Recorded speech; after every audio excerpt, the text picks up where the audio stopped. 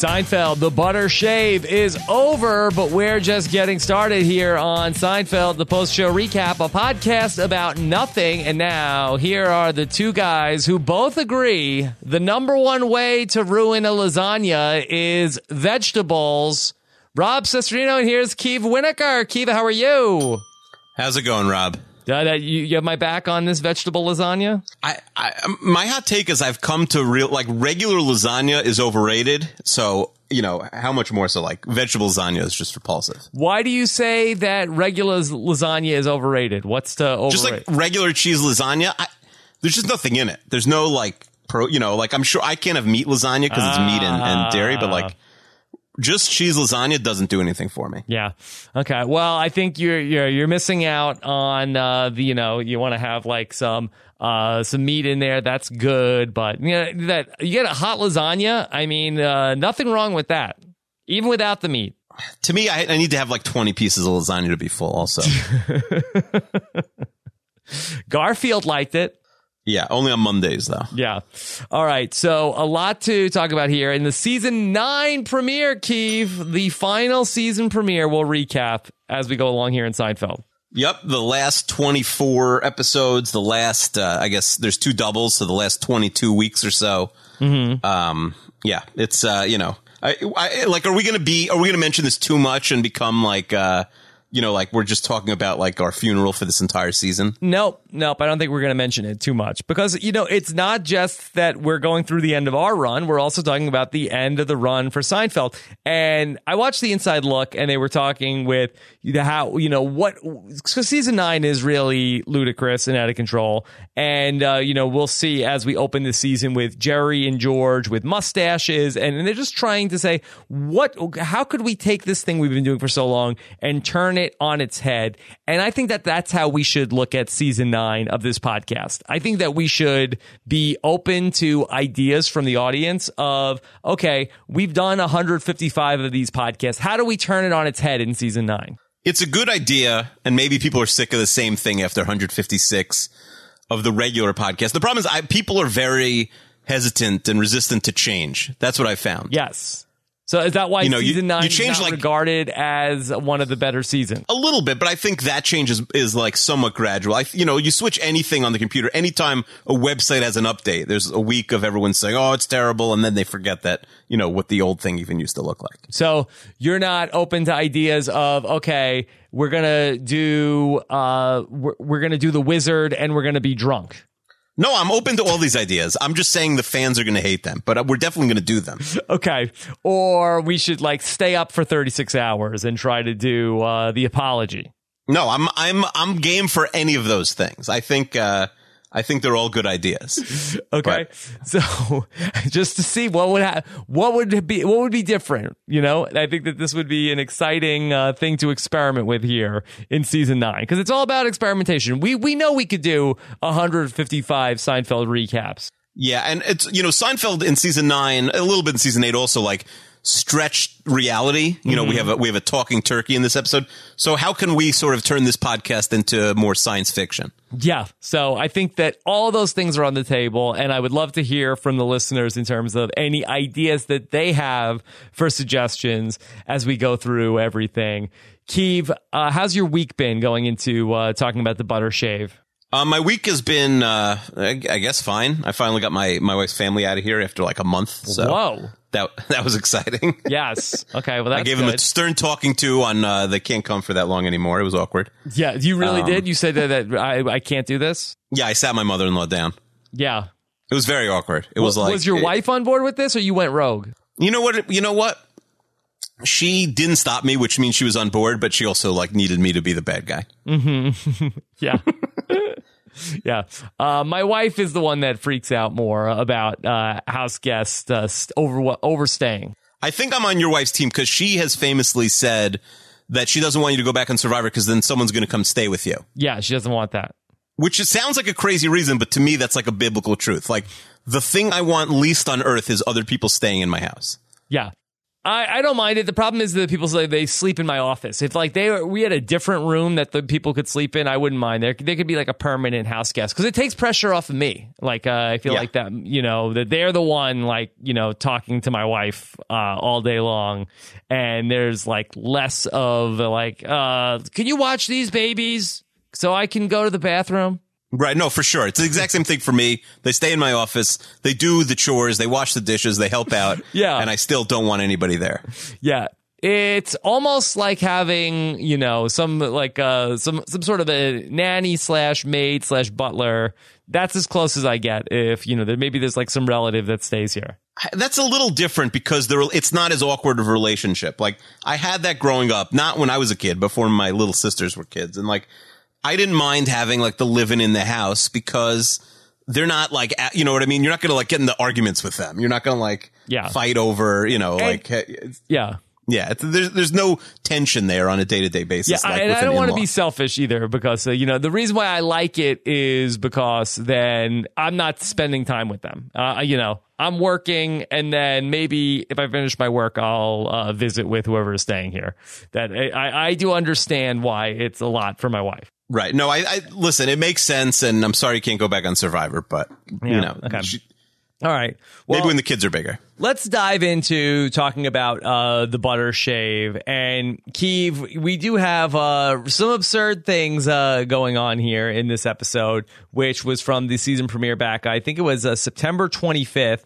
Back in 1997, the season 9 premiere. Is this where the authors are going to get all wacky on the episodes? You mean the writers? Yeah. Yeah, like the Authors Guild that's striking right now? Are they on strike? Not yet. Maybe at the time this podcast goes I'm just teasing the fact that you call them authors instead of writers. Oh, okay. Well, we'll get a lot of complaints about that. No, but I was thinking in terms of Curb Your Enthusiasm, like I did go and check if the writers were done already, before the, like any potential strike, and the show has wrapped, so the show will air no matter what.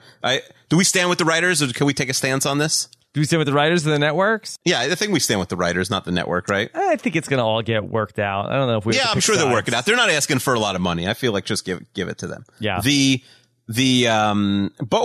we could be scabs. This is our chance to get writing jobs. Yeah, this is our chance. Like, we'll be the Rick Reeds, and like then the John Francos will come back and never speak to us again. But we'll be so like, we'll be so good they can't get rid of us. I actually thought about this the other day. I think it's pretty good because I think that like when you like what's it called? When you cross the picket line, and like the construction union is on strike, like you don't want to mess with them. Right. I feel like that the writers, while I feel like that they might be pissy, and you might get like ripped to shreds on Twitter.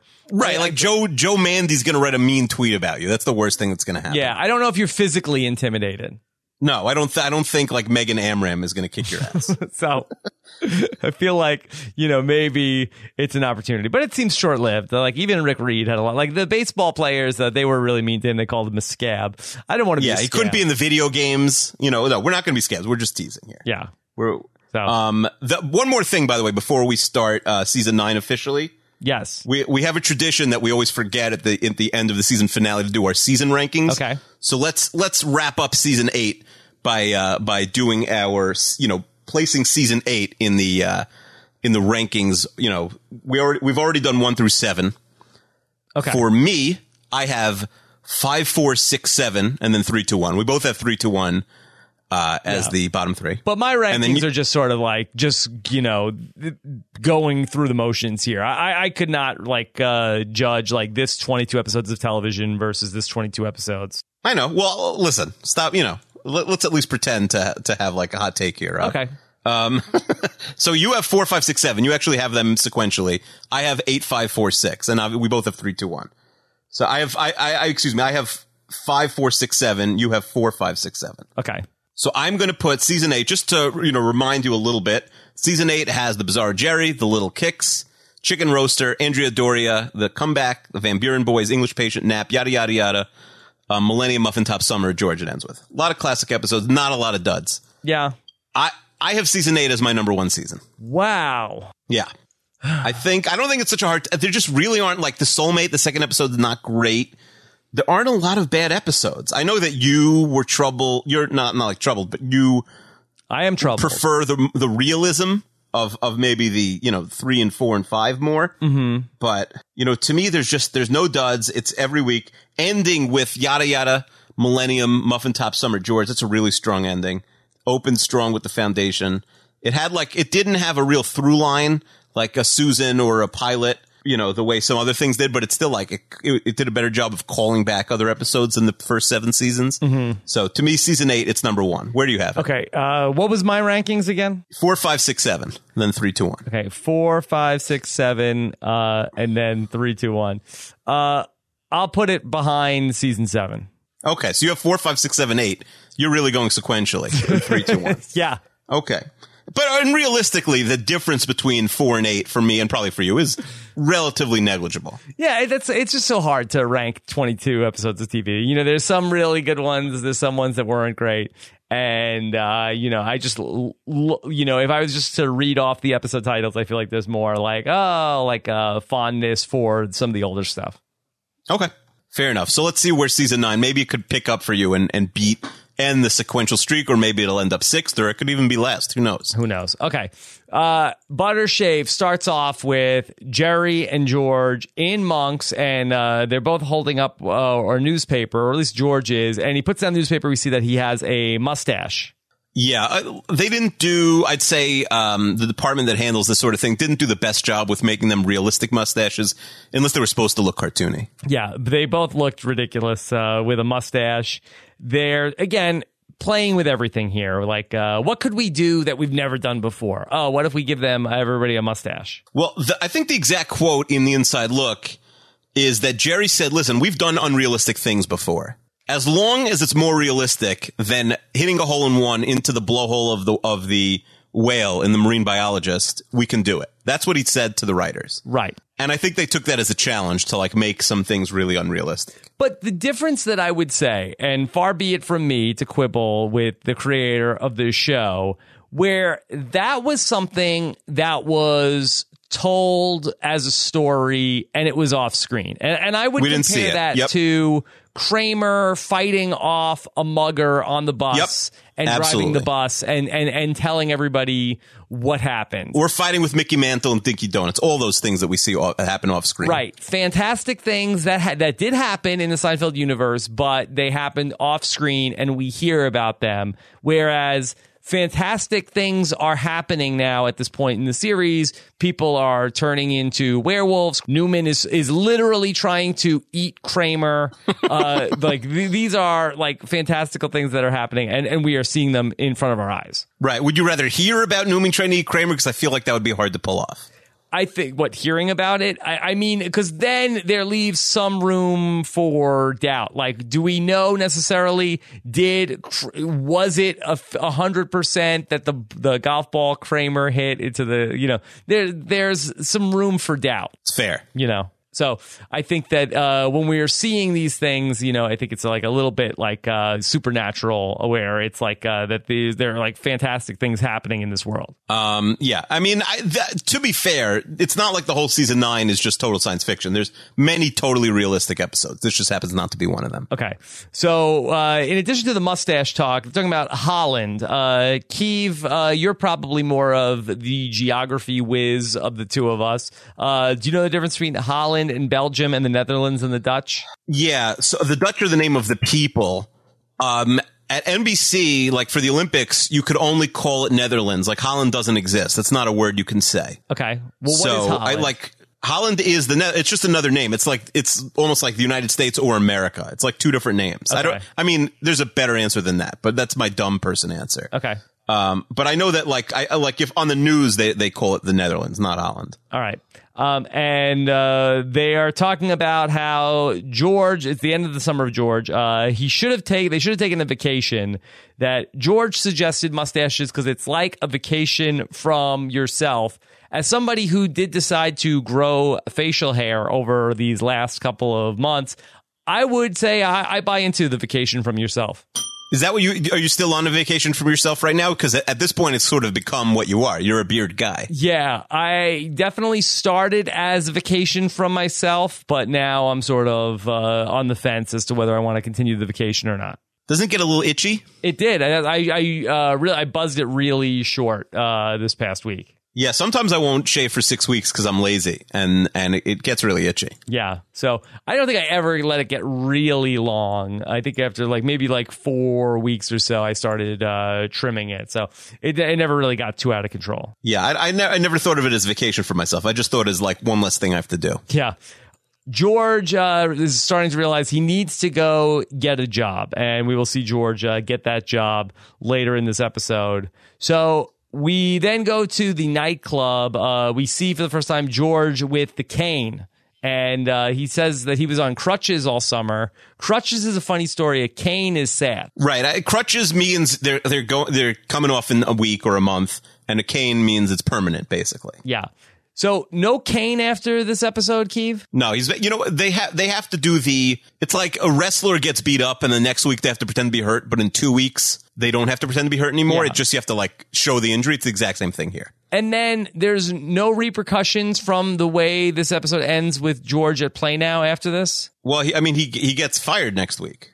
Okay, so so then he doesn't spend all of season 9 at Play Now? He gets a different job? No. Yeah, he's gone. Okay, so then I think I'm just in my mind, I'm getting his 2 different jobs confused in season 9. Yeah. So, no, Play Now's out of business by next week. Okay. Jerry sets up that somebody is coming from NBC to do a showcase. Maybe he might have another shot at a pilot. I like George saying hey, we're back, baby. Yeah, when he gets a who's we, that hurts a little bit. You feel for George there. Yeah. Okay. We also see Banya back in the mix, and Banya is killing it. And we're going to have the idea that Banya is only doing well because other comedians do well before him. And again, this is going to be very meta commentary about the time slot hit. Yes, this is obviously a direct shot at whatever shows are coming after and before Seinfeld. The between Friends and Seinfeld, the between Seinfeld and ER. That literally anything that was being put on would be the 4th and 5th most watched shows on television. Right. But for no, for no credit of their own. Mm-hmm. And then they bomb if they don't have that lead in. Right. So they get the 30 million viewers or the 25 instead of, Seinfeld's 30 something. And then it's ooh, we got a 25 million. We could launch Tuesday night with Caroline in the City. And then it goes to that night. It's oh yeah, nobody really cares about this show. Do we have this in podcasting?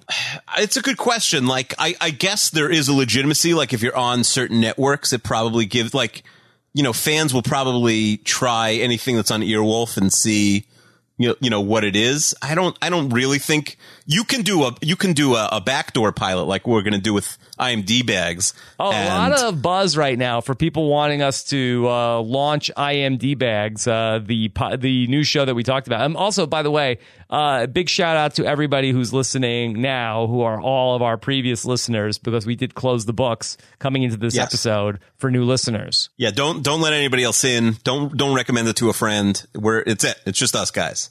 Yeah, don't share the subscribe links. That's it. Doors are closed. The books are closed. The time slot hits, the Banyas, at the time the Seinfeld was airing for season 9, were Veronica's Closet and Union Square. Yeah, Union Square, definitely. Well, I had to watch it. If you remember, I watched all the time slot hit shows a few seasons ago, so yeah. I have seen it recently.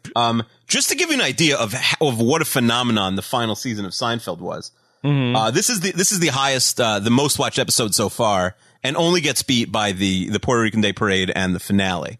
Mm-hmm. 37.8 million viewers. Wow. So it was so strong. Friends opens up the night with 29. Union Square has 25, which again is more than, it's about Oscars level nowadays for Union Square. Right. After Seinfeld's 37, Veronica's Closet puts up a 35 million spot. Mm-hmm. That's insane. And ER is more popular than Seinfeld at that point and puts up 42 million viewers. I mean, what scripted thing would have to be on TV to do those numbers? I mean, to be fair, it's possible more people watch Game of Thrones, worldwide than we're watching ER worldwide. Right. You know what I mean? There's so many people in the UK and Australia. At the same time on but they're not getting the ad money or something like that. Those were obviously the top 5 shows that week. Would you like to guess what else was in the top 10 quickly? Okay, this is the week of September 1997. Yes. Boy, I think I'm gonna need. Can you give me any sort of a hint? Yeah, NBC sitcom. Okay. What night of the week? That would be on a Tuesday night at 8. Tuesday at 8.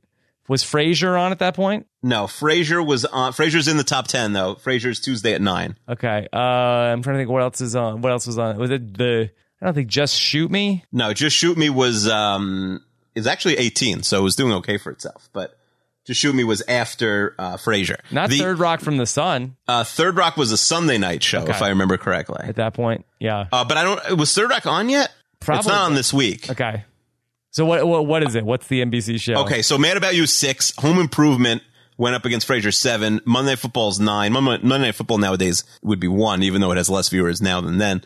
And Touched by an Angel was 8. Okay, what was the NBC sitcom? Mad About You. Oh, that was okay. So there you go. All right. So we go back to Jerry's apartment, and Jerry and George have no mustache. Kramer comes in with a mustache. He wants to know, does Jerry have any shredded coconut? Yeah, what is shredded coconut? I guess it's coconut that just gets shredded. Yeah. And you could use it in like recipes and stuff like that. And Jerry just points to the mustache. Kramer runs out. I by the way, I don't think I've ever even tried coconut. It sounds disgusting. It's not bad. You never had a macaroon? I have. Okay. Yeah, I've probably tried it, but I've never, I don't know. I'm anti-coconut. Yeah. What about a pina colada? I've heard of them. Yeah. I know the song. Yeah, they're very good. I don't think I've ever tried it. Yeah. I'm surprised you even know the song. Like pina colada. Come on. I know music a little bit. Okay. I just didn't know Criss Cross versus Christopher Cross. That's all I didn't know. Okay. So George got a call about a new job. It is in playground equipment sales. Really nothing comes of it other than that the name of the company is called Play Now. Yeah. It's, I don't know how, the truth is working for the Yankees is probably like a great thing to start an interview with, because unless someone like hates baseball, they're going to ask you 100 questions. I feel like it's a really good in. Yeah. Or as a Mets fan. Right. He could, if I had an interview with a Mets fan, I would tell them like how I tried to sabotage the Yankees. Yes. Like I screwed everything up. Like I dragged the Yankees trophy around the parking lot and I got strawberries on Babe Ruth's jersey. Right. Yeah. I mean, I don't know if I would go that far. I would just Right. That you don't want to think you're a sociopath. Right. Just say I told the Mets to trade for this guy because he was a good prospect. Okay. So Kramer has already shaved his mustache, and really shades of the contest in how fast Kramer comes back shaved. I mean, it's totally insane. So do they want us to believe that this is a real mustache? Yes. Because then why is he coming back 10 seconds later? I think and that there with might the shaving be some cream? sort of a Stargate going into Kramer's apartment where Must be. Yeah, that there's you go in there for 10 seconds, but he was really in there for 30 minutes. What if it's like a Zach Morris situation where he's calling timeout, except it works a little different. Like he calls the timeout and we don't see it. So we don't realize that we've been stopped as the viewer for a minute or 10 minutes. That's possible. I mean, that's how it shows up for everybody else, for Zach Morris, a.k.a. Franklin. Yeah. I think... Are you sure he's Franklin and not Bash? No idea. He might well be Bash.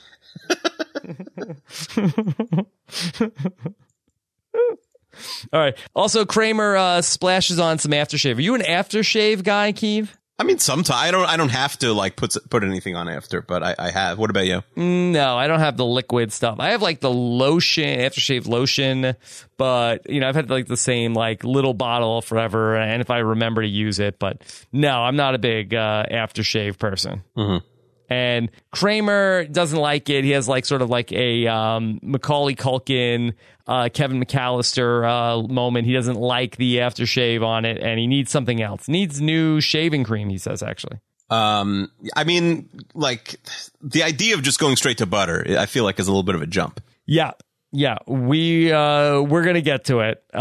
Putty and Elaine are vacationing in Oslo. And Keith, this is really, to me, this is shades of the season 4 premiere. In what way? That she's out of the country? Yeah, that Elaine is just having her own self-contained storyline that's going on in Europe. Yeah, I wonder if it was filmed, because Elaine is never with the gang. I wonder if it had to be filmed differently. So as we mentioned a couple times in season 8, she was pregnant, not as visibly pregnant maybe as the first time she had a kid, but she was pregnant the entire essentially the entire season 8, and then she had a baby right after the finale. I was thinking, did you hear about how the NCAA tournament, her son was a walk-on at Northwestern, and she was at all the games, and TV kept showing her? Yeah, I did see it on Twitter. So, what's weird to think about how long ago it is, that kid was a sophomore in college this year.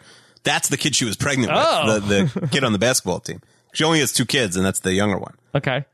So there you go. And is everything back next week? I know next week is The Voice. Does she? What? Yeah, she's with the crew next week. Yeah. She's with Putty, but not like in Norway. Okay. So back in the swing of things. Okay. Yes. So we end up seeing Putty back in the mix. Did you miss Putty, Keeve? I mean, Putty has value to me. Like, as you know, in medium doses, I do like Putty. So, you know, he's more of a winner than some of these other, you know, dorks that she dates. Okay. He is very concerned with the kroner, and he likes to talk about the change. I do like going to other countries and you see like the loonies and the toonies, and you know, when I was a kid, you always like bring home the change from the other country, and then now I'm like, you know, older and like cheap, and I'm like, no, I'm not going to like, you know, keep $5 in my wallet. I'd rather have the money. I don't care about the, you know, plus there's, you know, like you go to Europe, it's all like the EU stuff. So there's less fun currencies in countries you normally go to. What's the most fun currency? That's a good question. Listeners, submit your most fun currency. What do you think the best currency is? Some countries' currencies like feel like play money. Yeah. And it's problematic because then you spend much more of it. Yeah. All right. So Elaine is sort of sick of Putty. She doesn't want to hear about how interesting the change is anymore. Putty is not really happy with Elaine either because she, I guess, wanted to do too much shopping, and they break up. Yeah. I do like the plane breakup. It's a tough one. You know, like I feel like we've all like a plane is a place for fights. Like I've definitely gotten the big arguments with my wife on an airplane. So I get the plane breakup. What did you fight with your wife about on the airplane? It's usually one of the kids wants to go to the bathroom or needs to ask the stewardess for, you know, they slept through when they had food or snacks and they need something. These are on long flights. Yeah. And it's like, Akiva, can you go? And I'm fast asleep and I just don't go. Mm-hmm. And then she goes, but then when I get up, she's just like yelling basically on the airplane, like. Yeah. Like, I haven't slept for 1 second. You're on hour 9 of sleep. And, you know, I don't know. It always goes like that. Yeah. I think that a lot of my airplane fights with my wife are sort of like, at least with the traveling with the kids, are like, you know, the kids will be like kicking the person's chair. And I will be like, hey, stop that. Stop doing that. Stop that.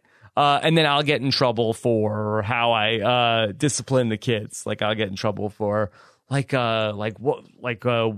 know, somehow like I did something wrong. Yeah, we're going on a flight this summer with my kids' friends, and they have like 4 little boys. Yeah, and we're going to get kicked off the airplane. No exaggeration. See, and everybody on the plane is pissed. Nobody likes having the kids there, but I do feel like that, and I might be a little bit louder in disciplining the kids, like not like abusive or anything like over the top or anything like that. But I think that, you know, it's sort of it's twofold. One, you know, you gotta, you know, keep the kid on a short leash here, and 2, I think you are, if people see you're trying, then they're less likely to come over to you and like, hey, could you do something about that kid?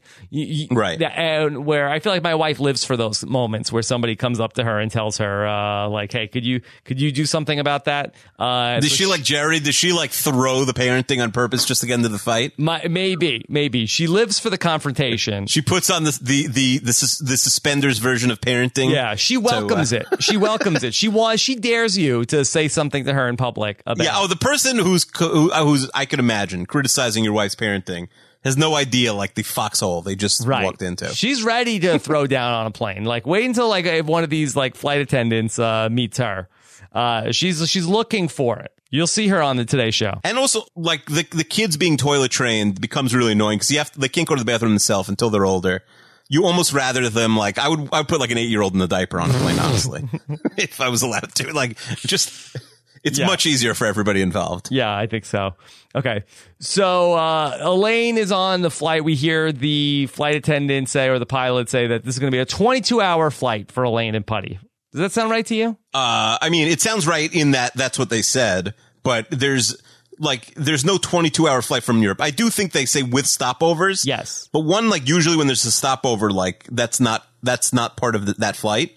Mm-hmm. Like, why are they stopping over? Like, and like that has to be 3 flights. Like, there's no flight from Europe that is 22 hours. Like, if they really wanted to make if they needed for comedic purposes a 22-hour flight, you need to have them in Australia, right? Like, it doesn't make any sense. Yeah, well, they didn't have it in the budget to put them in It's a fake 6-hour flight. Like, it's a pretend flight, Rob. You could say that they're coming from Qantas Air or whatever. Key, that's why it's a joke. Oh, okay. Sorry. Listen, I'm new at this. I'll start getting your jokes by the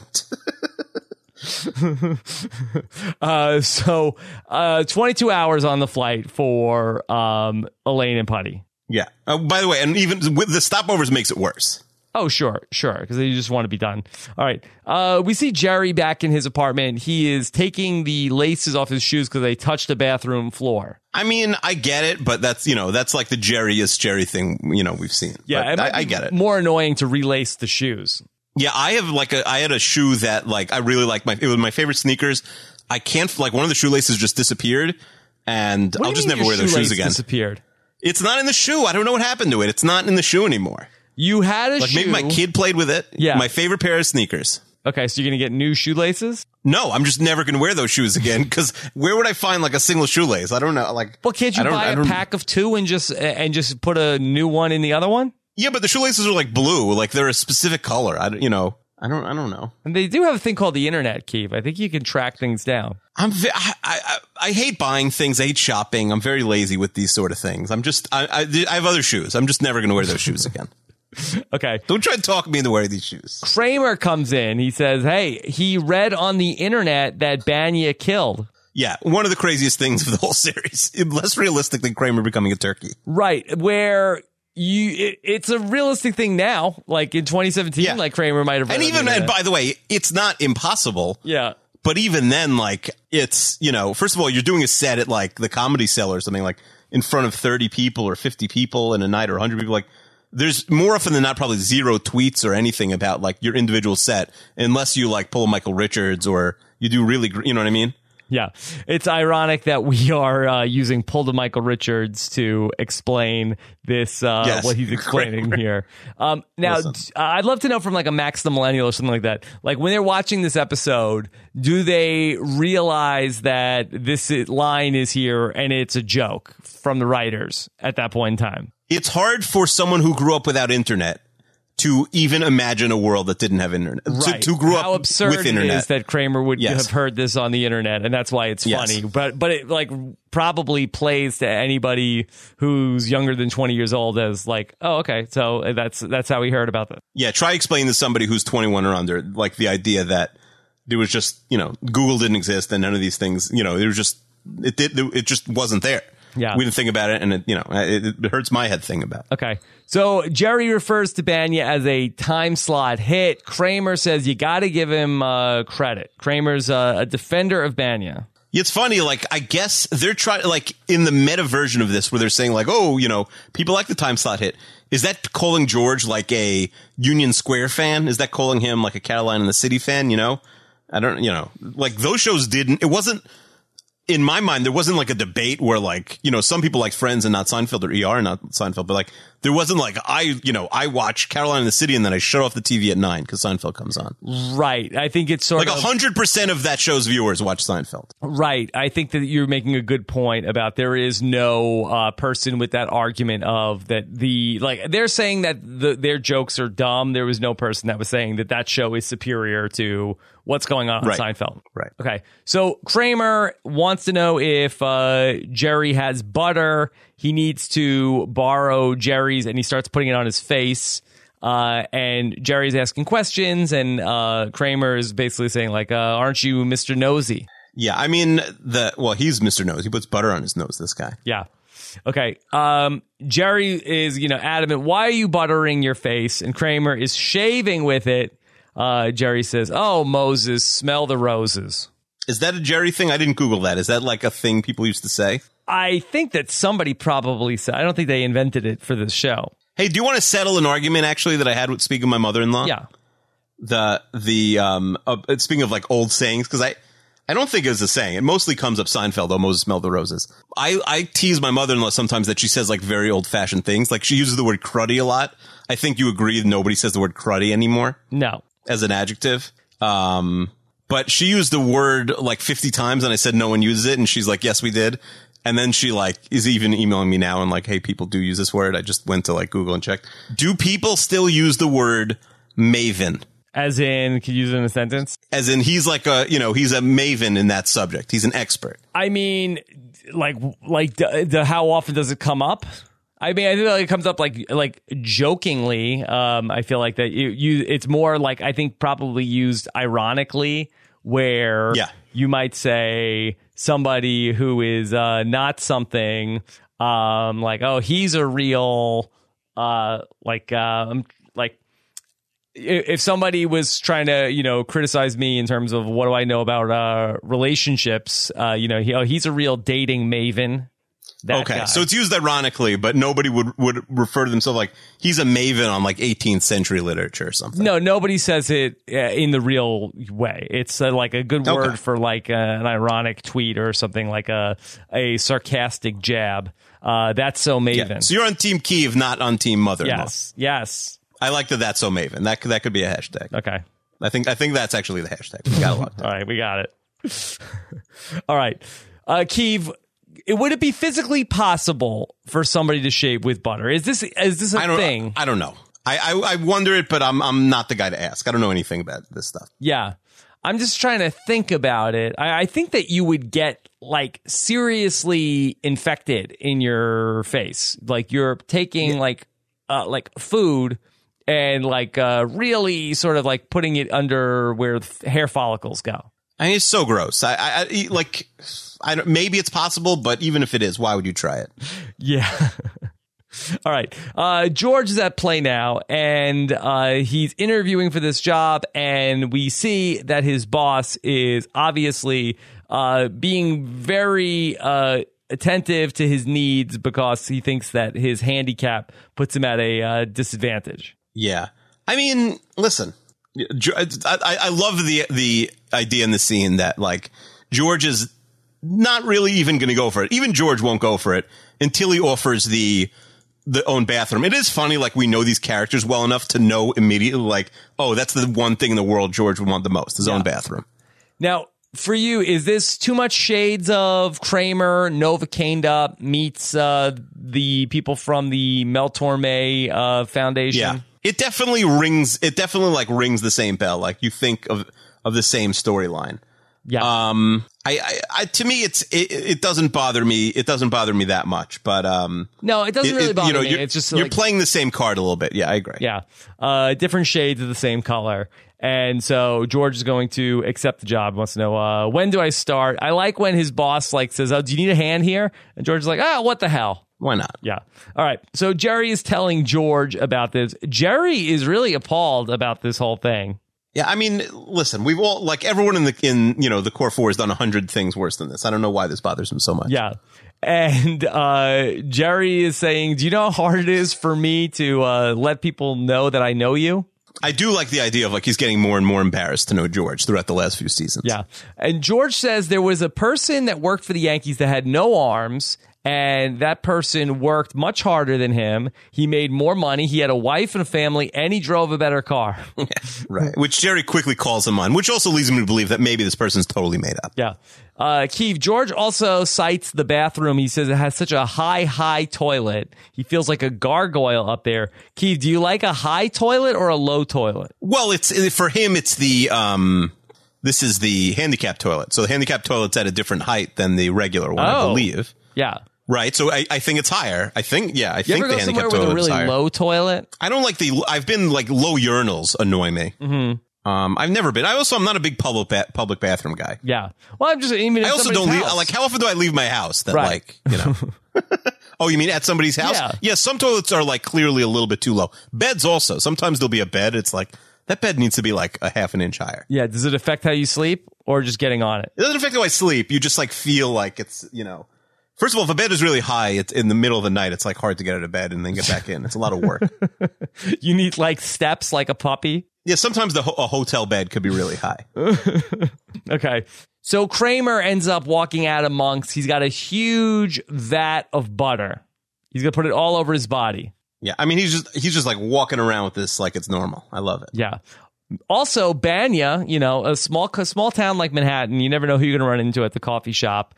And Banya walks in with Jenna, played by Kristen Davis, who comes back. And now, not only is Banya a time slot hit after Jerry performs, but also he seems like a good boyfriend after a woman dates Jerry. Yeah, he follows. There's even a deleted scene where Jerry, did you see this? Yes. He goes to some sort of like a bakery. Is it a deli or is it a wine store? It's not clear to me what type. There's meat there, but anyway, like he goes, he gets this rare thing that like the butcher hooks him up with, or the baker, or the candlestick maker. I don't know. And the Banya follows him, and Banya gets the same thing. So the idea is like he follows him in a million different ways. Now, the idea of the Kristen Davis character coming back, there's nothing specific about her in this scene. Yeah. Do you think they just had in the script like blank previous girlfriend of Jerry, and it was just like whatever one they could get? I think that they probably had a debate in the room of like who would be funnier. At the end of the day, it was just a casting decision, probably. Who was available to come on for like 5 seconds. Right. I mean, again, she's not the most recent girlfriend for him. Right. Okay, so we go back to the plane. Putty's on the plane, and he's talking to the flight attendant, and he's telling the flight attendant about how she was a bitter, unstable person. The sex was good. I'm sure it was fine for her. I need more. Is the flight attendant into this conversation? No, definitely not. I mean, he's a good-looking guy, but I can't imagine the flight attendant cares. Yeah. So Elaine turns to the guy next to her who's sleeping. She wakes him up, and that she is saying, "You missed quite a performance." Poor vegetable lasagna. Yeah, I do like. There was I first of all, I love the nickname vegetable lasagna. Like, I like giving someone the nickname of the weird food they ordered. When I was a little kid, there was a girl I used to call tomato rice. Because like she would eat these tomato rice instant soups. Yeah. And it doesn't ring off the tongue like vegetable lasagna, but I do like pigeonholing people into one stupid food order. Yeah. I mean, tomato rice. I'm trying to think of if there was a person, tomato rice, what would their vocation be? Would that be like some tomato rice? Yeah. Would they be like coming out in like the NFL draft? Yeah, I think a 1920s boxer, tomato rice. Yeah. And why are they tomato? They're just like, they get like hit once and they just instantly bloodied. Because they're a tomato can. Yeah. Maybe they're the reason for the name. Like they're the origin of the name tomato can. Mm-hmm. Like tomato rice was 0-70 as a boxer. And he's the reason they call it tomato can. Okay. He's the underdog of boxing. Like the horse underdog won as a big not favorite. Yeah. And then became the term became underdog. Keith, how much sympathy do you have for vegetable lasagna in this situation? I mean, it's tough to be in a window seat or an aisle, but especially like it's tough to be in a window next to a couple that's dating, even if they're getting along. Yeah. It's weird. What's There's worse, like hand stuff going, or the opposite of that. I like when people are fighting because it makes me think like, ooh, like I'm not being yelled at right now. Yeah, that's why I like to talk about my relationship, because I like to make other people feel better about theirs. Yes. Well, for me, it's like misery loves company more than like caring about other people's feelings. I like to see other couples. I want to see people get divorced. I like seeing couples fight. Yeah, I like to see it. people fight also. That's why. I mean, I want people to be happy, but if they're fighting, let it be in front of me is what I'm saying. Yeah. Do you follow The Amazing Race, Keeve, or that's not on your radar? No, I've never seen an episode. You should watch this one. Lots of people fighting. Like couples getting divorced? No, they're not. They're all strangers. Oh. And did any of them couple up? No. Like, is it a man and woman? Or some of them are men or women, but they're all fighting with each other. It's great. I thought you'd go on with like a partner. No, they did a twist this season. Now everybody, and it's great because there's so much fighting. I think you and your wife should go on Amazing Race. No, I feel like that's your destiny. No, thank you. Is there a family? They used to do family Amazing once. Race, Nobody right? liked it. Yeah. Nobody liked it. I think you and your wife, grandparents will come. They'll watch the kids. I feel like this is even better than Survivor. You guys going on Amazing Race. Perfect. Keeve, can you imagine like having your divorce to document on TV for like the rest of eternity? Yeah. I mean, I think there are people that went on The Amazing Race and got divorced. Oh, for sure. Yeah. No question. Keeve, let's go to the George montage. And it's George at Play Now, and he's being carried around. He's doing a lot of stuff with the cane. Correct me if I'm wrong. Did we do this same exact montage with this same exact song when Kramer was working at the office? What's the song? It's My just a Baby generic Takes song? The Morning Train. Yeah, Morning Train by Sheena Easton. Yeah. I mean, and even if they did it, it's a question of like, did they do it on purpose? Yeah. I'm not sure. I don't remember the song playing in the background of the Kramer scene. Yeah. So, yeah, they do. I just did a dog pile for Seinfeld Morning Train. So, yeah. So, you know, I feel like 3 times is a trend. I mean, could 2 times be a gaffe? No, I think it's on purpose. I think it's like maybe they have the rights to that song. They like bought that rights in perpetuity, and they're like, all right, we got that. We're not going to spend another, $20,000 on some other song. Yeah. We have Morning Train. That was back in the Bizarro Jerry, so only 1 season prior. Yeah. No, it rings a bell now. I didn't really pay attention to the fact that it was the same thing, but it makes sense. Okay. All right. We don't need to ask a writer about that. Let's just assume they did it intentionally. Okay. So we see Jerry with Newman. Jerry's coming back to his apartment. Newman smells something cooking, and he's like trying to make amends with Jerry. Are we really so different, you and I, Seinfeld? I mean, I like Jerry and Newman when they're not fighting more than when they are fighting. Yeah. And Jerry says, I'm not the one cooking, right? Right. And then Newman's immediately not interested. Yeah. But did he smell the butter from the floor above? I guess he did, because it's coming from the roof. Why, you think that so you're saying from the floor above that that they are 1 floor below the roof and Kramer's on the roof? No, I mean, they could be 4 floors below. Just the idea is that Newman smelled it and came downstairs instead of up. Newman doesn't live on their floor? I think sometimes he does and sometimes he doesn't. So he's got two places. No, I don't think he's got 2 places. I just think we're not consistent with where Newman lives. Okay. Or at least I'm not. All right. So Kramer has fallen asleep on the roof. Yeah. I mean, it's really hard to fall asleep in the sunlight and not be woken up by it, but congratulations to him. Yeah. Here, let's just talk about that, and then we'll go back to Elaine on the plane.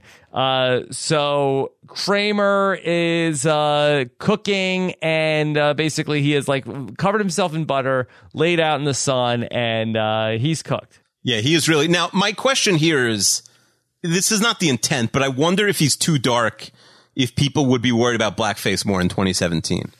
Because he's really dark here. Yeah, but that's not what they're going for. I mean, they're going. I know, but it doesn't matter. Yeah, I do wonder if they give him a different shade of some kind. Yeah, I mean, maybe. I mean, I just feel like this seems really defensible to me. I've never. Okay, no, I'm not. Listen, I don't think it's offensive. I just wonder if someone would be like too woke for it nowadays. And we call out so many things of like, oh, you could never say that. You can never say that. This to me is like, I did not, get anything. Okay. Of other than what they were going for here in this, I didn't think so either. I was just thinking like, oh, he's really dark. Like, would they get away with it nowadays? Yeah. Well, Michael Richards might have some more heat on him before than he did in 1997. I mean, not possible, but yeah. Yeah. Okay. So Elaine and Putty are back on the airplane. Putty is flirting with the woman across from him, so Elaine has to try to flirt with the guy next to her. And then Elaine goes back into fighting with Putty and says, you're just trying to talk to this floozy across the aisle. And Putty is the first one says, yeah, well, what's going on with you there and vegetable lasagna? Right. Putty is being entertained by the woman. The vegetable lasagna does not care what Elaine has to say. Right. And now that guy is just referred to as vegetable lasagna to his face from here on out. Right. He does say at one point his name is Marcus. Now, well, he's a director nowadays, that guy. Is he? Good for vegetable lasagna. Yeah, he's made a career of himself. Yeah. Okay. Kramer ends up coming back to Jerry's apartment, and he's talking about how he's fried. Jerry says technically he was sautéed. He read an article in Bon Appetit magazine on what to do. He needs to just keep applying the butter. So he views himself as a chicken also, or a turkey, whatever. Yes. So he is trying to stay succulent and juicy. All right. George has slipped on the butter. He tried to do a butter shave. Keeve, Is this intentional or just something that we should overlook? I mean, George had a serious fall in the previous episode that we saw. Yeah. He's fallen again. Is this a thing? Well, I think it's just trying to get him to hurt his other leg, right? Mm-hmm. Yeah. I just feel like that. I mean, this is 2 episodes in a row where George has taken a pretty big fall and gotten hurt. Yeah, that's fair. It's not a coincidence. I mean, they're just, they're re-injuring him for a reason. Yeah. I just think that if the same thing happens in 2 episodes in a row and you're not really shining a light on it, where somebody is saying like, you fell again? Right. I guess, but are they really noticing it that much? Right. He didn't like drop a stick of butter on the stairs like he did with the envelope. No, they're not telegraphing it that much, like out loud. Right. So it just stood out to me as something that, was, it makes me feel like that they don't see that they made the same thing happen to this character in 2 episodes of the show, back to back. Okay. So he was trying the butter shave too. We don't hear whether he likes it or not. I don't know. Shave. No, I know. I have no opinion on that. Okay. So Jerry gets a call from the comedy club, and they're telling him that they've added Banya to the showcase. I like Jerry's reaction to it. He's like, no. Who's calling Jerry to let them know about Banya? Unless it's his agent, unless it's Topher Grace's mom from that 70s show. Like, why? Who's making this call? Like, just to let you know, we added your arch enemy without your permission. Yeah. That I don't know. Maybe it could be the club, just to let him know. Maybe he has a person over there that's like, hey, just if ever Banya's going to be on after me, you call me. He's got a mole on the inside of the comedy club. Okay, I believe that. Maybe. So Jerry is killing Banya. George likes his jokes. Yeah. Again, George, Carolina City fan. Yeah. Jerry wants to know what? Like Ovaltine? Why do dogs drink out of the toilet? Shopping carts with one bad wheel. Now, wasn't Jerry Banya's mentor at one point? Shouldn't he take a little bit more of an active role in his career? Yeah, but he's very competitive with him, and ultimately he hates him. There's no saving that relationship. Okay. So that George says that he likes Banya because he doesn't have to think too much about it. Yeah, he's not a thinker. Yeah. And Jerry says that he is going to puke because George is a closet Banya fan. And George says, hey, puke, that's a funny word. Puke is a funny word. Yes, it is a funny word. And I learned this week it's actually even funnier when you refer to another person as a puke. Did that happen on a show I don't watch? Is that what you're referring to? Yes. Okay. That's good, right? That's a real good insult to call somebody a puke, right? I don't hate it. It's not a bad insult, actually. Yeah. Okay. So Elaine and Putty are on the plane, and that they're back together now.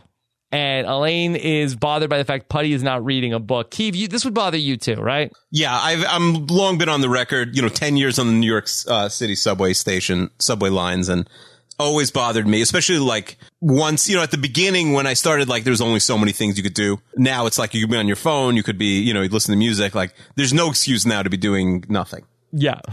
So, unless you're sleeping. Sleeping is fine. Staring into space is a bananas move. He was just going to stare at the back of the chair, and they break up again over this. Yeah. Yeah. I liked when Elaine gets really mad and that she's saying to him, please, I took you back. You know it. I know it. Vegetable lasagna here knows it. Yeah, he does not want to be involved. Yeah, and Elaine finally yells, I hope a giant mountain rises out of the ocean. We just ram right into it and end this whole thing. It's a pretty crazy thing to scream on an airplane, but it's funny. Yes, vegetable lasagna. He is shook, Keeve. Yes. He is shook. Yes. Shook is not going the way of Maven just yet. No, that's still in. It's still in. So back at Kramer's apartment, we get another look at it. Kramer has the hot tub all set up. Looks like there's like a platform for the hot tub in Kramer's apartment. Has it always been this way? No, it looks much different. I think. I didn't like go back and analyze the other pictures, but it looks weird. Yeah. Do you notice that Newman is reading the book Alive? Yes, I made a note that it's like right after Elaine's like dead in a plane crash joke. He's reading the book Alive. It's funny. Yeah. And so he's getting really tempted by Kramer in the hot tub, and that they have to like throw butter in the water. I mean, you'd have to throw this hot tub out after this. I agree. The hot tub is trash at this point. Yeah. Newman is getting so hungry, he runs out to the coffee shop. Can't take it. Yeah, he can. It's like, it's as if there was a pretty woman in there almost. He can't even control himself. Yeah. I mean, that the idea of eating another person, is there any like romantic connection there also, like that is like could you separate the two things? Like Kramer is doing it sort of like sensually, if I could say that word, which kind of sounds gross. Mm-hmm. Like there is like a weird, like, I don't know if there's like a tension between them, but right. I don't know. Like there are, I imagine like the type of person who eats someone, like an actual cannibal, probably like more often than not also like wants to sleep with the person, if that makes any sense. It makes a ton of sense to me. I feel like that there's almost no difference between if Newman was lusting for Kramer and then also wanted to eat him.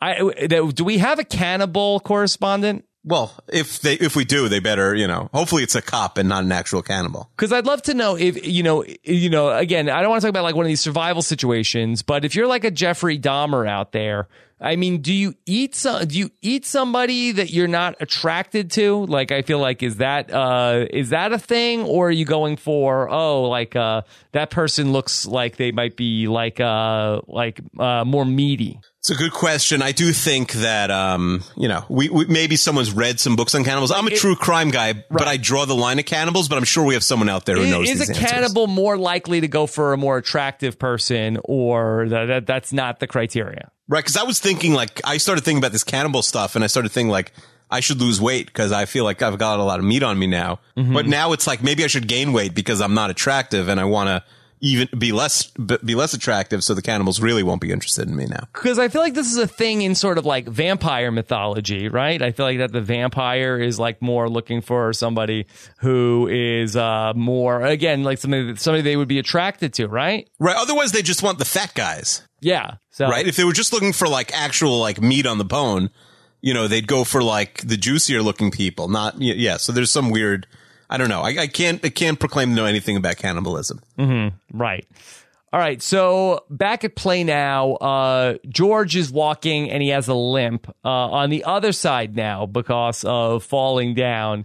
He is trying to explain in the mirror that, no, you were just sitting across from me while I was over there. Somehow the boss, Mr. Tomasulo, that he is going to infer that George has problems with both legs. Right. Instead of just thinking that he's lying, which is what you'd think that he's thinking. He just thinks now both legs are hurt, which is true, kind of. Yeah. We see that George now has this rascal scooter that it sounds like that there's like a thing somebody's trying to buzz up.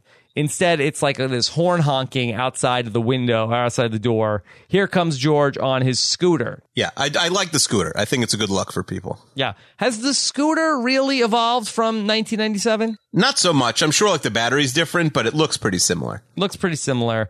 And Jerry wants to know, did you mug Stephen Hawking? It's not a bad line. Yeah. Okay. Good line. So Elaine calls from the plane, and she says this was a huge mistake. And vegetable lasagna is yelling. Jerry wants to know, who's that? She says, it's vegetable lasagna. And Jerry's asking, who? Vegetable lasagna. And Jerry, I've got a question for you. Yes. How much does this phone call cost in 1997? A lot. A phone call from halfway from Oslo. Yeah. She's so bored, though. Oh, my God. She's so bored. And I mean, I didn't most phones probably didn't even have the capabilities in 1997. Most planes? Most planes, sorry. Yeah. So, yeah. But Jerry just hangs up on her for no reason. I mean, Jerry's a big hanger-upper, but does he even know she's on a plane? I guess he does. Like, it's insane to hang up. This season has a lot of, including the literal finale of the series, like discussing, like the plane phone call, which we discuss in the finale, right? That's the ultimate make-up phone call for missing a call or something. Mm-hmm. So Jerry should respect the plane phone call more in the season premiere than as much as he does in the season finale. Yeah, he is really just like, okay, gotta go, and he really, I mean, there's nothing else going on. No, I mean, listen, everyone who's ever gotten off the phone doesn't have to go somewhere.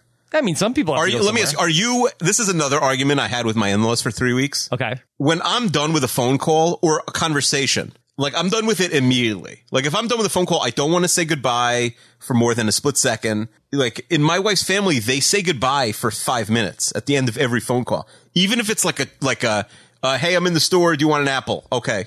And then there's like 30 seconds of goodbyes. How does that work? Like, what do they keep saying? I don't know. It's a goodbye, and then it's, I just thought of something, and then it's like, okay, I'll see you later. Goodbye. You know, it's endless.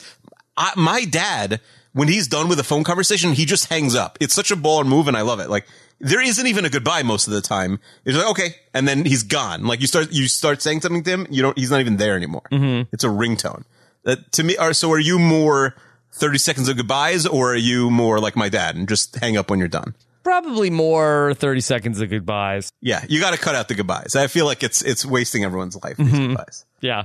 I'm probably like that at the end of most of these podcasts. Yeah, there's always like, okay, did we forget anything? Yeah, I mean, every podcast is like that. But, yeah. I like ripping off the Band-Aid. Just goodbye. Let's end this podcast right now. Okay. Bye. Good night, everybody. Oh, do we let's say good night? Or just end it? I think if you just cut it and like played the outro music, which I've never heard the end of the podcast. I think it's the Seinfeld theme song. Like, that would be a good move.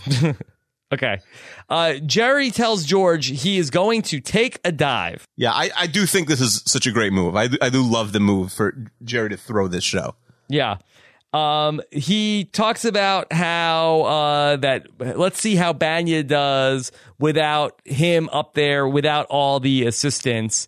That was a line that was mentioned in, I forget which season it was, but there's like some old like record of like a recording of like some band leader going nuts, and that's like one of the lines the guy said, because Jerry like gives it like a weird line delivery. Yeah, one of the things I love about this idea is, we're going to discuss a lot in season 9 as we get to like the finale and the trial and are they good people and stuff like that, is like this idea that Jerry's willing to throw away one of the biggest opportunities of his entire career for a very petty grudge against a person who really likes him. Yeah. Is insane, but is like such a great, maybe the best example of how self-absorbed and evil spiteful the core 4 is. Yeah. So spiteful. Like, Banya, it's not like this is his like, Jerry hates Banya. Banya likes Jerry. Mm-hmm. Banya looks up to Jerry. Jerry shouldn't work. It would be like Louis C.K., like, bombing to like throw off some, like, open micer. Like, if you're below someone, it would be, you like messing up this podcast because there's this, a Seinfeld podcast that's going to follow it that has 3 episodes out and they have 7 listeners. It's insane. But Jerry's so committed to screwing over this person who likes him that he's willing to throw his own career in the garbage. It's really, an amazing feat. Yeah. George says that Banya's voice is the voice of a new generation, his generation. Yeah, like I like when Jerry says we're 4 months apart. Nevertheless. Yeah, but listen, George. I guess George is just like, he's a dummy and he likes Carolina City and Union Square. Yeah, I don't like when they make George so dumb though. As we've discussed, George is as smart or as dumb as the episode needs him to be, right? Yeah, but sometimes they make him overly dumb. Yeah, I agree. But I don't, he's just simple here. He's not dumb. Yeah. In this episode. He's still plotting and scheming. He's just, he just doesn't want to, he's a lower brow type of guy. Okay. So we go to Newman, who's sitting at the diner. Somehow, Keeve, that they have like roasted a chicken or a turkey at the diner and have it like presented like it's Thanksgiving. Right. If this episode was in November, we wouldn't bat an eye. But This episode is September 25th. Have you ever been to a diner and seen a bird like this out on a counter? I mean, first of all, there aren't a lot of kosher diners. So even if you had said, Keeve, have you ever been to a diner? I would have said no. Love a good diner. I wish someone should open one. It'll close in 2 weeks, but someone should open a kosher diner. I'm world savvy enough to know that there aren't like random turkeys lying around the diner in the middle of the day. Yeah. It's weird. It's weird. And we get that iconic shot of Kramer as the turkey. Yeah. The inside look explains how they did it. They do a good job of showing. Yeah. I think that for the sort of dream sequence that this is, it looks good. Yeah, no, they did well with the shot here. Okay. We end up seeing Jerry now backstage, and he is about to go on, and Kramer is sort of like trying to pump him up. And he tells Kramer that he's going to throw the set. Kramer can't believe it. I like Jerry says, "That's right, Chuchi. Let's see how Banya does without this cushy time slot." Yeah, who's Chuchi? We don't know anything about that. We don't know.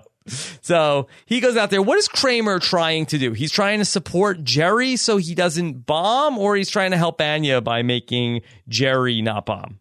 No, I think he's trying to help Jerry and, maybe help Banya too. But he's just being a good friend here. Yeah, he seems upset that Jerry did bad. Yeah, listen, his motivations, they're not super important here. He's just there to become a turkey. What do you think of Jerry's outfit here? I mean, he went too far, right? Like, he should have just told, like, a really depressing story, or, like, it's weird that he became a circus freak, you know? Yeah. Well, he does have, like, sort of like the Robin Williams 70s getup. I'm not sure. Were there a lot of comedians that wore this outfit? I don't know. I wasn't, like, big on the 70s comedy scene. Yeah, I feel like that maybe Gallagher also had this type of a look. Yeah, matches watermelons. Yeah. But Jerry is asking, what's the deal with lampshades? Do you want lamp or shades? What's the deal with getting sick? What's the deal with cancer? And somebody, it's weird because he comes out like a clown. He shouldn't even tell Seinfeld style jokes. I know he's telling bad jokes, but like he should do something totally different. If he's coming out in suspenders, like, don't do Jerry's act. Do Gallagher's act. Right. Okay, George is riding around on the Rascals scooter. Why does George ride around on the scooter around the city? It's fun. Why wouldn't you? You would ride around the scooter if you could. No, I would want to just get where I was going. I know, but it's the first day. I feel like it might get old, but the first day you want to ride the scooter. Right, and it feels like Manhattan on a Rascal is not the way you would want to, travel the city. Mm-hmm. I would agree, but listen, someone does it. Okay. So George ends up bumping into an old timer, and that the man that he bumps into is not happy. You dented my ride. But the man can also walk. I don't know why they don't chase after them. They're both walking at this point. Yeah. And George says, "What do you have there? The 4-volt? I did you a favor." And then the man starts threatening George, and George gets on his Rascal and tries to run for it. And the woman says, "Get the bikes." Yeah, the idea of a scooter gang is pretty funny. Yeah.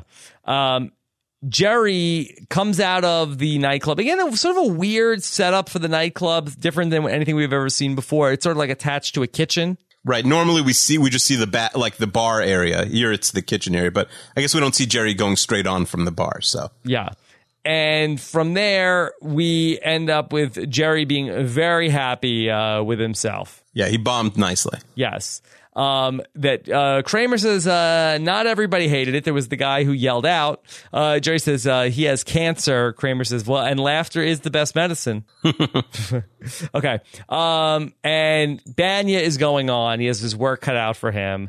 And so Kramer is still upset as Newman comes in, and he's talking about how Jerry was a big turkey out there, and he mentions turkey, and Newman is like losing his train of thought, and he ends up like swinging his arms and knocking oregano on himself, and then like a waiter comes in and he knocks a bowl of Parmesan on himself. Like, where is this guy going with this bowl of Parmesan? I guess into the kitchen club to put it on something. Yeah, I don't know. There's nobody cooking in the kitchen. Right. Are they even eating at the tables? Like, I don't know.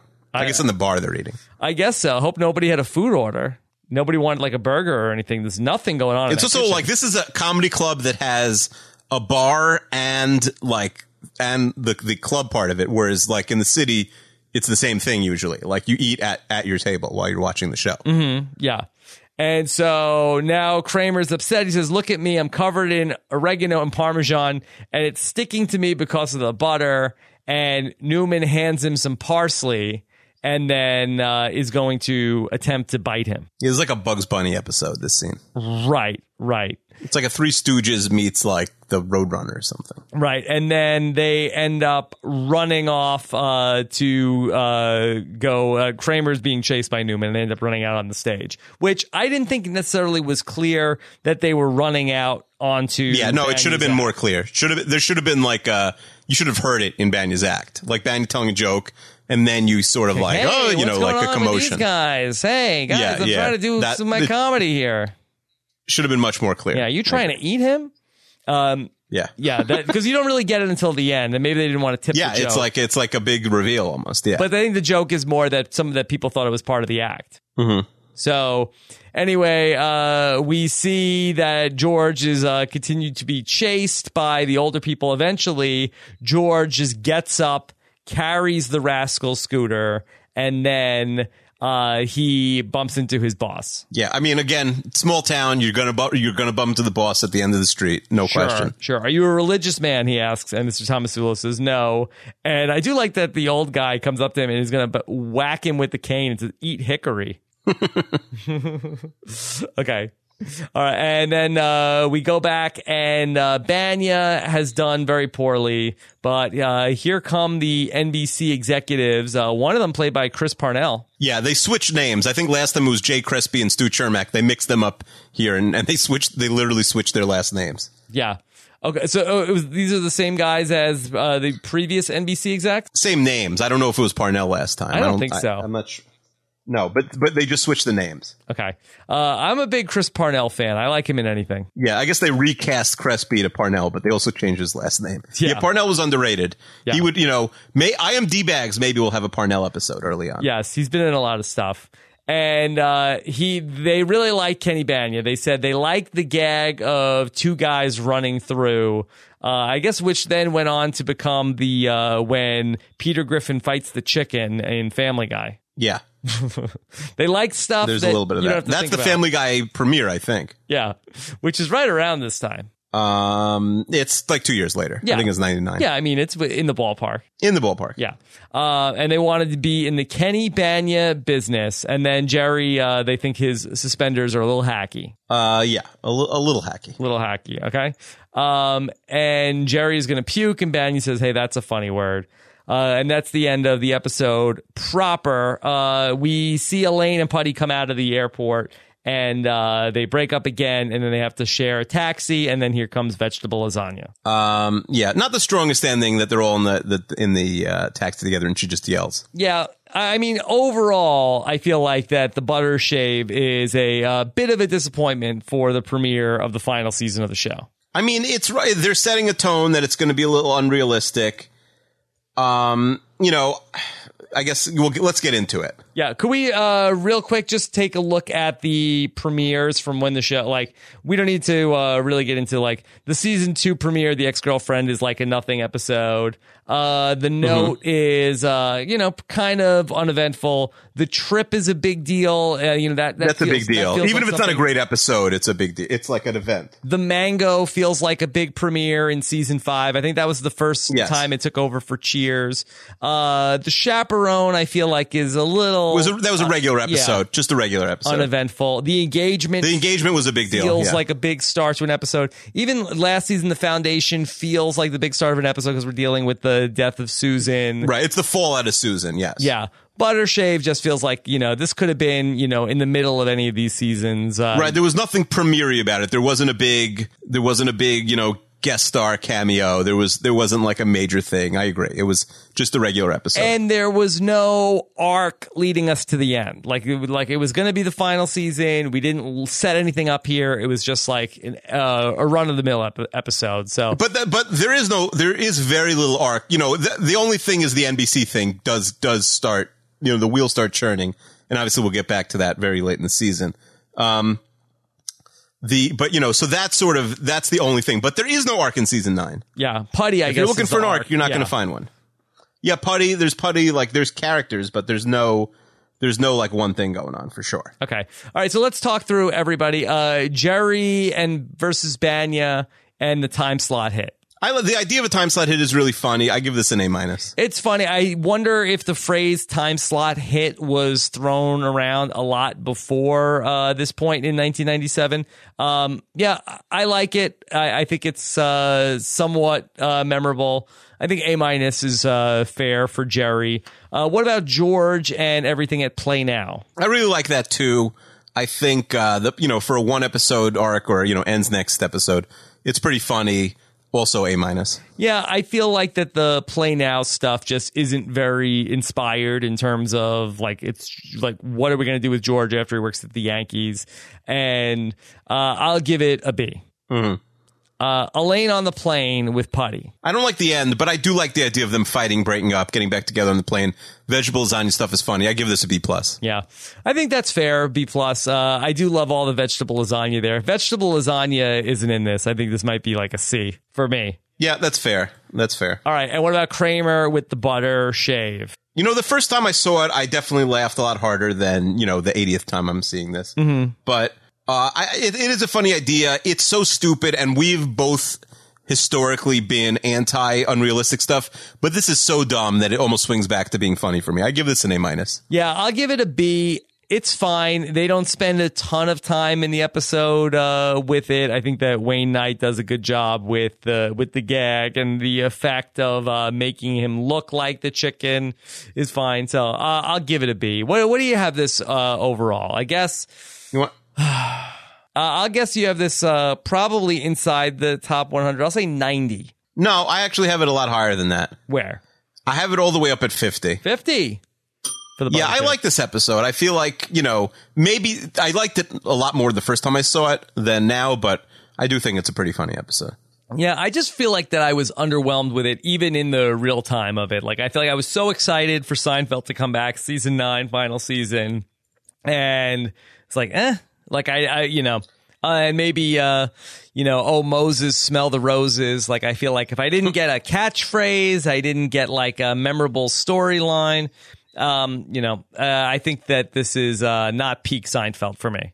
I hear you. Well, next week you'll get a catchphrase, and I think you're going to like next week's episode better. Oh, yes. That's right. That's right. You're going to be doing that voice for the rest of the series. And good. I'll be very excited about that. Keeve, let's check the butter mailbag. Seinfeld at Post Show Recaps is where people can send us both emails and suggestions for how we can turn season 9 of podcasting on its head. That's right. Maybe we should do one episode where our wives podcast an episode. I'm there for that. I don't think I don't think we'd get either of them. Mm-hmm. We have a better chance of like having like Julia Louis-Dreyfus and Jason Alexander fill in for us, I think, than both our wives at the same time. Right. Like, not only like doing the podcast, but also sitting like watching the episode beforehand. Yeah, and that it's going to be a big problem. And talking about it. I mean, I just think, first of all, like, no, my wife would spend, I was going to say 2 hours, but the podcast that they would do would also be 20 minutes because both of them would not have any interest in like doing 2 hours. Mm-hmm. But she'd spend 20 minutes making fun of me and then leave. Yeah. Okay. I think the fans would like it. But she would be so vicious, nobody would listen to the show anymore. She'd say such mean things. Oh. I don't think anybody would be able to look me in the face or whatever your listening equivalent of that is. Okay. Well, most people that listen to this, like have never looked at your face anyway, like more than. No, but I'm saying that they like couldn't respect me enough to listen. I feel like after she was done like destroying me. It's possible. All right. So let's start off with Dan the Benefactor has an update for us. Hey, another $462 is going to charity for season 8. Wow, that's right. You're reverting to the mean a little bit after putting up $550 in season 6 and $667 in season 7, but still a nice haul. Stick with the same charity? Yeah, let's stick with it. Yes. At this point. Okay. Maybe at some point, season 9, we'll send a tweet to Jerry, who's never on Twitter, and we'll say, maybe when he's like promoting comedians in cars, and we'll say like, hey, we gave, $3,000 to your wife's charity for our Seinfeld podcast. You want to come on and talk about it. He might have like slightly less disdain for us. Right. Like he'll still say no, but he'll appreciate the charity. Yeah. Okay. And then also, Dan adds, just in case this downward trend continues into season 9, I'll put a backstop on the final donation by donating whatever is higher, either A, what you earn for season 9, or Daniel Murphy's batting average on the day of the Australia/Kenny Kramer reality tour finale podcast. Okay. I feel like what we earn is going to be a lot higher. Yeah. I mean, even if we went, because even if we slipped to 400, Murphy's not hitting 400. We hope not. I mean, maybe we could do really short podcasts and like Murphy will hit 260 and that'll still be higher. That's possible. That's possible. I feel like us doing 260 minutes over the is more believable than Daniel Murphy hitting 260 at this point. I hate to say. Yeah, but also like we have the finale. Like that could be a long episode, and I don't know how he's going to count. Could we reverse jinx him about how that Daniel Murphy could hit 400? Yeah, well, he could hit he could beat 662 at this pace. Yeah. So. Yeah, that's a good thing you didn't say Eric Thames That's a possibility as well. It's possible. Okay. What about Sean Falconer? Can I ask a question that Sean Falconer, from what I understand on Facebook, he wears a lot of disguises? I have no idea what you're talking about. Yeah, I think he wears like a lot of costumes. Why? I don't know. That I never got that. I just see him on, and he posts pictures of, here's this costume that I'm wearing, here's this costume, but I don't know. Is he? Oh, on Facebook. I see. I'm not Facebook friends with him. Oh, yeah. I got to. So I don't know what you're talking about. Like, Sean. I guess Sean doesn't care about me enough to show me his costumes. Yeah, he's wearing a lot of different costumes. Sean, why are you wearing costumes? Let us know. Are you trying to hide I don't know what he's from doing. something? Like, is he in the? You think he's in the witness protection program? Should we stop talking about this?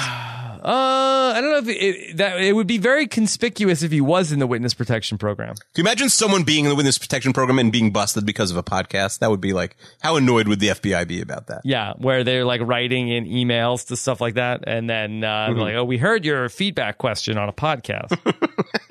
Yeah, I feel like that, or like they left a voicemail on a podcast, and like the person, like the gangster who was trying to get them, heard it. That would be bad. Yeah.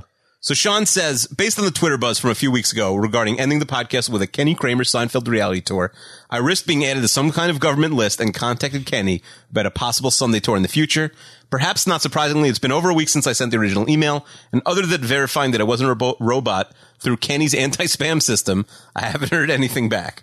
I'm sure he's just busy preparing for the summer of tours. I'll let you know if and when I hear something. Okay, all right. So keep us posted on that. Sean. Okay. Thanks, Sean. And let us know why you're wearing the costumes. What does Craig want? Craig from Vancouver says Brandon Tartikoff, who the episode is tributed to, was a program executive at NBC in the 80s and up until 1991. Jerry credits him for saving the show in the early years. Yes, very famous head of NBC, Brandon Tartikoff. I believe, according to the Inside Look, he passed away the night that they filmed this episode, and they dedicated the episode to him in the airing of it. Johnny DeSilvera says George's line about feeling like a gargoyle due to the high toilet at Play Now is a reference to his role as a gargoyle in the animated film The Hunchback of Notre Dame.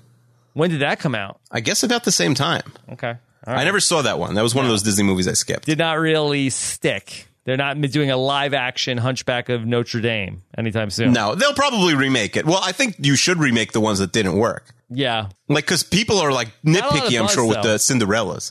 Yeah. No, but listen, you have that property. Why leave it on the... Hey, maybe, like, we could scab write that movie in a few weeks when there's a strike. What, the Hunchback? Yeah, we'll write like a treatment for it. Okay. That's fine. Lindsay wants to know, do you have any stories of sitting next to problematic seatmates on a plane? I mean, apart from your kids. Have you ever sat next to anybody especially bad on a plane? No, I once sat next to a girl I knew, and it was like I wanted to sleep for all 12 hours, but she was like talking a little bit. Yeah. It was a long flight, and it was a coincidence that we were sitting next to each other. I didn't know her well, but like well enough that I couldn't like ignore her the whole time. I'd rather like eat like a pig or act like, like I don't want to have to be on my best behavior for 12 hours. So I felt like that was awkward, but that's my only really bad one. What about you? I'm trying to think. Sometimes I sit next to really fat people, and I'm also fat, so it's like we're taking up a lot of the space already. Right. The thing that really gets under my skin is when I fall asleep and people like repeatedly need to get up to go to the bathroom. I feel like if you are not on the aisle, like I know, like at some point I want to get up to go to the bathroom. That's why I bought the aisle seat. Well, I'm a window guy because I never have to pee. Like I can go like the whole flight. Yeah, but these people that have to get up multiple times and then buy the window seat, like it's very annoying. Like they wait until I fall asleep or I get my laptop out. Not good. Yeah, you shouldn't be able to choose. It should be like how often, submit a sample, like how often do you pee? And like the more you pee, like the closer you are to the aisle. Mm-hmm. Right. Okay. And then that's it. You get one time you can get up. I agree. Like if you think you're gonna have to go to the bathroom again, stay back there or something. Yeah. Okay. Pat in NYC wants to know what kind of flight route is 22 hours long with stopovers. A quick, should be dog pile flight, search shows a direct flight duration is about 8 hours. Did planes go much slower in 1997? No, because exact same speed. Because in The Betrayal, Elaine mentions that their flight from India to New York was 23 hours. Yeah, India is a much further away flight than Norway. So it's just a mistake or like maybe you have 4 stopovers. I don't think it's a gaffe. I think it's like but they don't show them getting off the plane. So it's like a weird, I don't know if it's a gaffe. It's just lazy. Okay. All right. Keeve, what does Mike C have to say? He says, Rob, when you end up shaving your beard, do you plan on doing so using butter? No. And also, when you were doing stand-up, would you have described your material as stuff you don't have to think about too much? No, I probably was trying to go for stuff you have to think about too much. I hear you. You were like a real thinking comic. I got it. Yeah, that's what I was going for. I did not execute on anything, but that's what I was trying to go for. And I just kept like trying to write new material to finally get there. Matt and Mass wants to say, I hate to go all Alexander Chester here, but Elaine, the people always start that, I don't want to be Chester here, but they always, anytime somebody says, I don't want to be Chester here, they always immediately go to but. Right. It's never like, I want to chime in and be a Chester. Nobody, it's never a good thing. It's always a pejorative. So Matt says, Elaine and Putty are supposedly in Europe. When they're in a taxi, they clearly pass by an American Railroad crossing sign. I highly doubt that an American Railroad crossing sign would be in Europe. So couldn't they have not included that shot from the taxi? Yeah, I think they missed it and you didn't, Matt Mass. Yeah. Okay. What about Amir? Amir says, given that Kramer shaved his mustache at a record speed, I went back and measured his official time. So he wants to know what's more impressive. The 16 seconds he leaves Jerry's apartment to go shave, or the 53 seconds he's gone back in season 4 when he disqualifies himself from the contest. I think the shaving is more impressive. I know, 16 seconds. Like, you can't do anything in 16 seconds. 53, he could have been halfway there by the time he left. Like, Right. Anything is possible. 16 is just been like, he doesn't even have time to get in the door and close it. Right. And shave. And what did he shave with? Doesn't have like blood all over his face. I don't know how he could. Yeah, no, it doesn't. They should have kept him out of there for a minute. He says, it should be noted that Kramer so mistrusts doctors at this point that he values the opinions of veterinarians and Bon Appetit magazine in lieu of seeing a normal physician. Yeah, I get that. He wants to know, why did Elaine call Jerry from the airplane when she had absolutely nothing to tell him? Back in 97, those phone calls cost $1,000 a minute. From what I remember, those phones were only used by millionaires or people calling loved ones before a potential plane crash. Yeah. Well, she did say she wanted the plane to crash. I think that the whole airline industry was just a front for people trying to use those planes. I think that's why that's true. A 22-hour flight, you'd be so bored that you think about using the plane. She's bored, and I don't know, maybe she has she's going to expense it as a Peterman work call. Yeah, I agree. Yeah. She might expense it. Okay. And then finally, I hate to be Alexander Chester, but ... Here he is. He wants to know, where on the internet did Kramer get stand-up comedy reviews in 1997? Yeah, we had the same question. Yeah. It's a good question. I don't think it's supposed to be anything else but a joke. Yeah. When Putty spills his heart out to the flight attendant, she has both Coke and Pepsi on the cart.